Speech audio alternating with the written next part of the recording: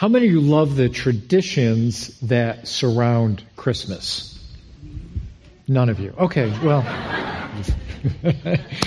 I love the traditions that surround Christmas. Maybe it's when you think about kids and the thing that they think most about Christmas, what will kids say? Presents, right? Yeah, they love the presents. I mean, I can remember when I was a kid. I have two sisters. I have a twin sister. And I have an older sister. She's a couple years older. And when we would wake up on Christmas morning, we'd usually get up about 4:30, 5 o'clock. So my dad's like, just wait a little bit longer. And now Kathleen makes me wait till 7 a.m. to get up. So, but I love the traditions. I love the, of course we love the presents and the Christmas cookies. And I'm looking forward to tonight to our carols and cookies at 6:30. As Pastor Brandon says, bring your A-game cookies. Bring your A-game tonight. I'm looking forward to that. And, and all the Christmas specials, all the Christmas movies. I never imagined in my wildest imaginations how many Christmas movie titles have the word mistletoe in them. Just let me give you a few. Mayhem Under the Mistletoe, Mistletoe Miracle, Mistletoe Mistake, Married Under the Mistletoe, Mistletoe Promise, Mistletoe Inn, Mistletoe Secret, just to name a few. In fact, since 2009, Hallmark has made over 300 Christmas movies, and I know some of you in this room and watching online have seen every single one of them. There we go. We have a support group for you guys. Meets on Tuesday, okay? It's interesting when we think about that. Hopefully, when we think about Christmas, we have good memories and maybe some of us don't have some of the greatest memories. But when I think about Christmas and the series that we're doing of why Jesus came, the one thing that I love about the Christmas message is that the Christmas message is for everyone. The Christmas message is for everyone. What makes Christmas joyful is the message. Now, all the other things that surround it are nice and fine, but really what makes Christmas joyful is the message. That it's not for a select few. It's not for those that have it all together. The Christmas message is a gift that's not earned or deserved. And I love the way that the message of Christ and His birth was brought to us. And we're going to read the Christmas story in the Gospel of Luke. And I want you to notice two things as we read this story this morning. I want you to notice whom the message was brought to. And I want you to notice what was said in the message. Because it's something for each and every one of us. So let's look at Luke chapter 2. We're going to look at verses 8 through 15. And let's look at how the message of the birth of Christ was brought to shepherds in their fields just outside of Bethlehem. Let's read what it says. And he says, there were shepherds living out in the fields and nearby, keeping watch over their flocks at night. And an angel of the Lord appeared to them, and the glory of the Lord shone around them, and they were joyful. No, what does it say? They were terrified, like to death terrified, like wanted to run and hide somewhere. They were terrified. But the angel assured them and said to them, do not be afraid. I bring good news that will cause great joy. Great joy for who? All people. Everybody say all people. All people. That includes you and me. Today in the town of David, a Savior has been born to you. He is the Messiah, the Lord. And this will be a sign to you. You will find the baby wrapped in cloth, lying in a manger or a feeding trough. Suddenly, a great company of heavenly hosts appeared with the angel, praising God and saying, glory to God in the highest heaven, and on earth peace to those whom His favor rests. And when the angel had left them and gone into heaven, the shepherds said to one another, let's go to Bethlehem and see this thing that has happened, which the Lord has told us about. Amen to God's word. So let's dig into this message, whom it was brought to, and what was the message about. See, the message about Christ is really about His grace. And what we're going to see in this interaction between the shepherds and the angel and this announcement is we're going to see God's grace in this particular scenario. And I don't want us to overlook how God brought the message of Christ's birth. And God brought the most powerful news on earth, and the best news that this world would ever hear. And He brings it to a bunch of Shepherds watching their flock in a field nearby. Now, a couple questions that we need to ask ourselves right off the bat is, why didn't God do it differently? Like, here's the greatest message that the world would ever hear, and he first brings it to a bunch of shepherds? Like, why not royalty? Why not make this thing big and huge? But he brings it to a bunch of shepherds. Why wasn't there more fanfare? There wasn't a lot of fanfare. Or why wasn't it to more prominent people? Why the shepherds? There's a reason. God had calculated all this. God knew exactly what he was doing and how he would present this. And he doesn't want us to miss the message that was brought to these lowly shepherds. And so what were they doing in Bethlehem? And this is an important detail that I don't want us to overlook, because the town of Bethlehem was very, very significant. And here's the reason why it was significant. The sheep kept near Bethlehem were used in the sacrificial system of atoning for the sins of people. So actually what these shepherds were doing were actually watching the sheep that would be used in the sacrificial system to atone for the sins of the people. And there's something interesting here. These shepherds were keeping and watching over the sheep that would eventually be used in this sacrificial system to atone for the people's sins. Now, there's something very ironic going on here, because by watching the sheep, the shepherds would be considered ceremonially unclean for handling dirty animals. It would cause them to be religiously, ceremonially unclean. And because of this, they couldn't participate in religious activities, which gave them kind of a bad reputation of being untrustworthy or irreligious, which is really misleading here. Yes, Jesus does speak of these hired people, hired shepherds, maybe those who weren't trustworthy, who didn't lay their lives down for their sheep. But this wasn't the case for these shepherds who were out in these fields just outside of Bethlehem. The shepherds in Bethlehem were different. They watched over their flock. They cared for their flock.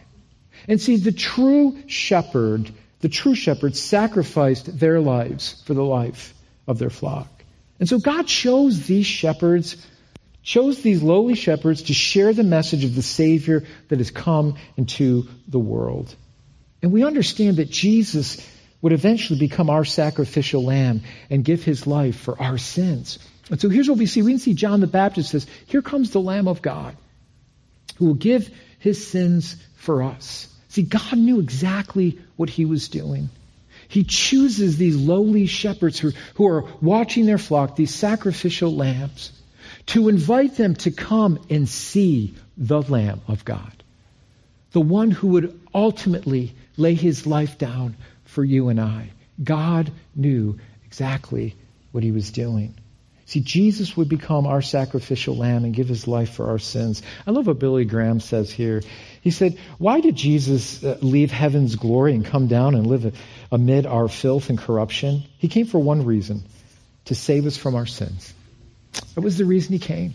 And so by speaking to these shepherds, watching over these sacrificial lambs, God knew exactly what he was doing. He was sending his son, the Lamb of God, who would eventually lay his life down for you and I. And I want you to think for a moment with these shepherds. They're doing the same job night after night after night, protecting the flock from predators. Most nights, nothing would happen, and it's probably a pretty boring job night after night after night. Now, you can't blame the shepherds for being terrified when the angel shows up out of nowhere. Okay, this is not the usual thing that happens. So when this thing happens, of course, they're terrified. And all of a sudden, we see this night sky light up. Now, this isn't glow sticks. Right? These aren't sparklers, right? This isn't just something small that happens. This is a huge spectacle. That's why they were terrified.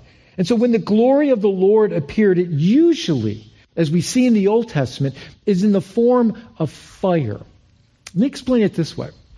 When the Israelites came out of Egypt, and they're at the foot of Mount Sinai, and remember when Moses went up the mountain to get the commandments of God, they witnessed something. When they looked at this mountain, they would see the mountain, and the only thing they could say is when the glory of the Lord was there, it was like fire to them, and no one wanted to get near. This is a spectacle for them to see the glory of the Lord. Exodus 24:17 says this, to the Israelites, the glory of the Lord looked like a consuming fire on top of the mountain.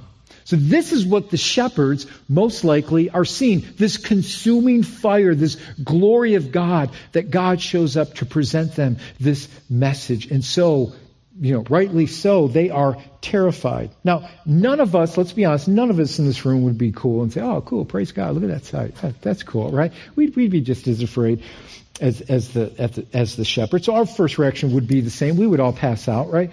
But for this reason, I think for this reason, because we watch way too many alien movies, right? So I just think that's the reason why we would be terrified. But the shepherds were surprised because this type of message should be spoken to royalty, not shepherds. So right away, the angel calms them. The messenger of God calms them and says, no, this is great joy for you. That something's happening in the town of Bethlehem that's for you. It's for you. And I want you to listen to what is said. What is said is, this child, this Savior, the Son of God, is born to you on this day. It's personal. It's personal. God wanted to have a personal relationship with these shepherds, these lowly shepherds that most people forget about, that are just doing their job. But God chose to speak to them this personal message that said, is for you. And I want you to understand something. The message of Christ, the message of Christmas, and what Jesus did is for you personally.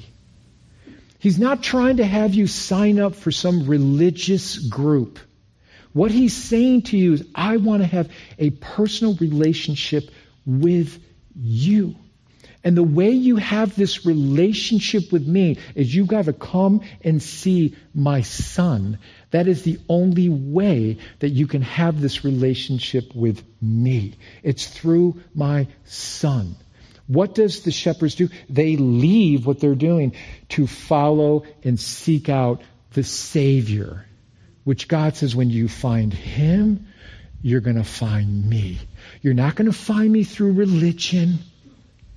Somebody please say amen. Are you with me out there? Okay, just checking, all right? I hear the people online saying amen. Thank you. Listen, you're not going to find it through your own pursuits, through your own goodness. That's not how you find me. When you find Jesus, my Son. And He gives this message to these shepherds. So Jesus comes for the shepherds. Jesus comes for you and I. And this is the statement that God wanted to make, that I've come for everyone. I come for everyone. I don't look at your past and look at your resume and say, okay, you're worthy, you're not worthy, you're worthy. No, we're all on the same level playing field. Jesus came for everyone, no matter what our background is. I've come for everyone. Now, maybe they thought they weren't special or deserved to hear this wonderful news. But it's because of God's mercy and God's grace that they were able to hear this news. Not based on their works or their religiosity, because they really didn't have any. They weren't allowed to go into the temple. It was based on God's grace and mercy. That's why maybe they felt they didn't deserve it. Have you ever received something from someone you felt you didn't deserve? Have you just got a gift out of the kindness of someone's heart, and they just gave it to you? Just say, hey, I just wanted to bless you for no reason. I've read a couple of articles about people giving large tips out of just being generous. I heard of a customer in a Nebraska bakery that left a $2,000 tip for their order. And just blessed the bakery with a $2,000 tip. I read another one of a $2,000 tip that was left for a server at a Waffle House in North Carolina for an $86 order. I have no idea how you can spend $86 in a Waffle House, but I guess you can. There's a lot of people. If you've never been to a Waffle House down south, you don't know what you're missing. I love the Waffle House. My wife's like, why do you like this place? It's just a greasy spoon, but there's something about... Can I get an amen from anyone who's ever been to a Waffle House, right? It's so good. They need to make them up here. And I just love... And the best thing about Waffle House is this, because I'm hungry right now, so I want to talk about food. Best thing about Waffle House, pecan waffles. They're pecan waffles. Last time we were there, it wasn't on the menu. And I'm looking at kids and I go, I don't see the pecan waffle. I don't see, are they separate? Do they? So I look at the server. She comes over and I said, can I get a pecan waffle? I don't see on the menu. She goes, I got you. She goes, I got you. She got me a pecan waffle. I love it. $2,000 tip for an 86. That's a blessing, isn't it? That's something that maybe they didn't feel. Maybe the server or the bakery didn't feel like they deserved it, but it was out of generosity. And with the shepherds, what we see is this grace of God. The shepherds were this recipients of God's grace. See, I want you to understand that God comes to those who otherwise would never think that they deserve it. I mean, maybe they didn't think they deserved it. The shepherd's fear all of a sudden turns into this excitement. And God wanted to invite them, come near. I'm inviting you to come near and see my son. I'm giving you this message so that it will change your life.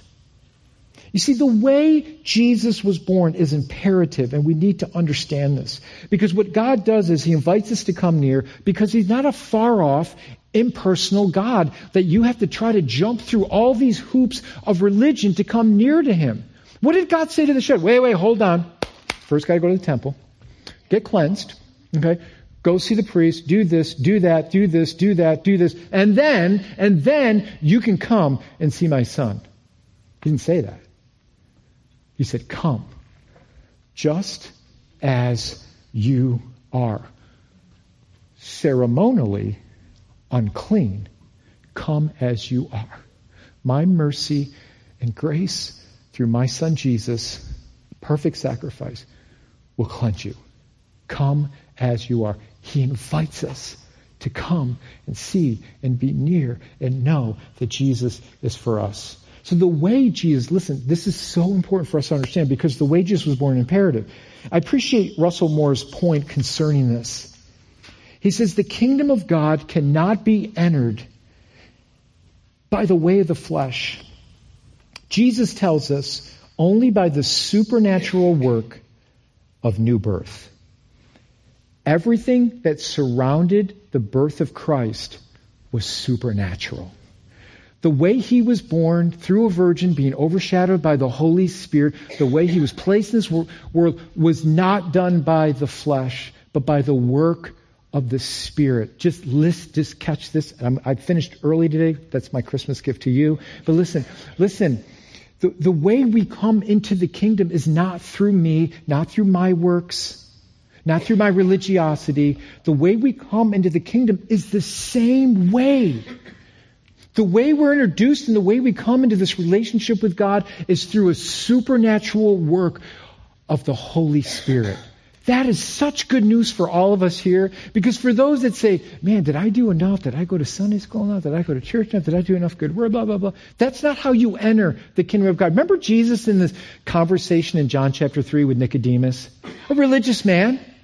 A religious man, and he meets Jesus at night. He has this conversation, and he wants to know how do you get close to God? What's the story here? And Jesus looks at him. It was one of the first passages I memorized when I first became a Christian, John 3:3. And Jesus says to him, "A man must be what? Born again." You guys are good. You guys are smart. He goes, the only way you can enter the kingdom of God is by what? Being born again. And he's like, well, what? Right? See, and what he's saying to Nicodemus, it's not through your religiosity. It's through the Spirit of God. This is how Jesus comes into the world. This is how we come into God's kingdom through the supernatural work of the Holy Spirit. See, God changes us through this supernatural work of the Holy Spirit. I love what Titus 3:5 says here because and I'm going to finish with this passage, but I love Titus 3:5. Listen to what it says. It's so good. This is how He saves us. He saves us not because of the righteous things we have done. Everybody say amen. I mean, that's good news for all of us here, right? Not because of the righteous things we've done, but because of what? His mercy. His mercy. God showed mercy to those shepherds 2,000 years ago. His mercy. And what does He do? He washed away our sins, giving us what? A new birth and a new life through what? all your religious works and all your church attendance, right? All those things are fine, but that's not what saves you. It's by His Holy Spirit, by the Spirit of God. The shepherds were not worthy of God's grace. We are not worthy of God's grace. We can't approach God in our goodness. The shepherds had no business approaching the Savior in their own strength because they were unclean. But God, through His mercy and grace, invited them, just as you are messy, filthy, dirty, come and see for yourself. This is good news to you. This will change your life. See, there's a couple things that can put huge roadblocks in our minds about a relationship with Jesus. Number one, we feel like we're never worthy enough. Guess what? None of us are. And number two, we try to approach God through our goodness or our works, which is never good enough. Because guess what? You may feel good today, but guess what's going to happen tomorrow? You're going to do something to mess it all up, right? And it's like a huge roller coaster. We do one thing good and then we mess up and then it's like, oh man, I've got to make this up. I've got to do better. I've got to do better. And it's just never ending. And God says, you can't approach me in your righteousness or your good works. You just come as you are. We can't approach God in our goodness. Through Christ and through Christ alone, we come to God and we are forgiven. So this message to the shepherds is really about God's grace and mercy to people who don't deserve it. And none of us in this room deserve it or earned it in our own strength, our own goodness. And what God says is, come to my Son, and I will make you righteous. I will cleanse you. I will cause you to be worthy. Not because of yourself, but because of my Son Jesus makes you worthy. What He does is He implants this message of hope into our hearts that He wants you not to hide and keep it to yourself, but He wants you to take that message of hope to your neighbor, maybe to Peru, maybe to Belize when we go in February. See, God doesn't want that message of hope to just stay within inside of you. That doesn't mean your life is easy and everything is a bed of roses, right? But even walking and traversing through the difficult things in this world, we have a hope of the message of Christ, that we are now part of His kingdom that none of us have earned or deserved. And that changes everything. Because once we enter into that kingdom of God, everything changes in our life. We have a future. We have a hope that we will be with Him forever. So that's the joy of Christmas, is the message.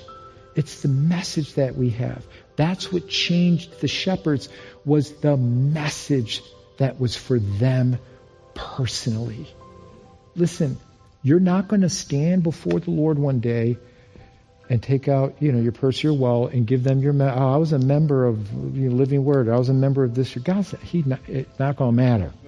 He's not going to care. Did you come to my Son? Did you come to my Son? Do you have a relationship with my Son? See, the entrance into the kingdom is a supernatural work through the Holy Spirit. That's what causes new birth.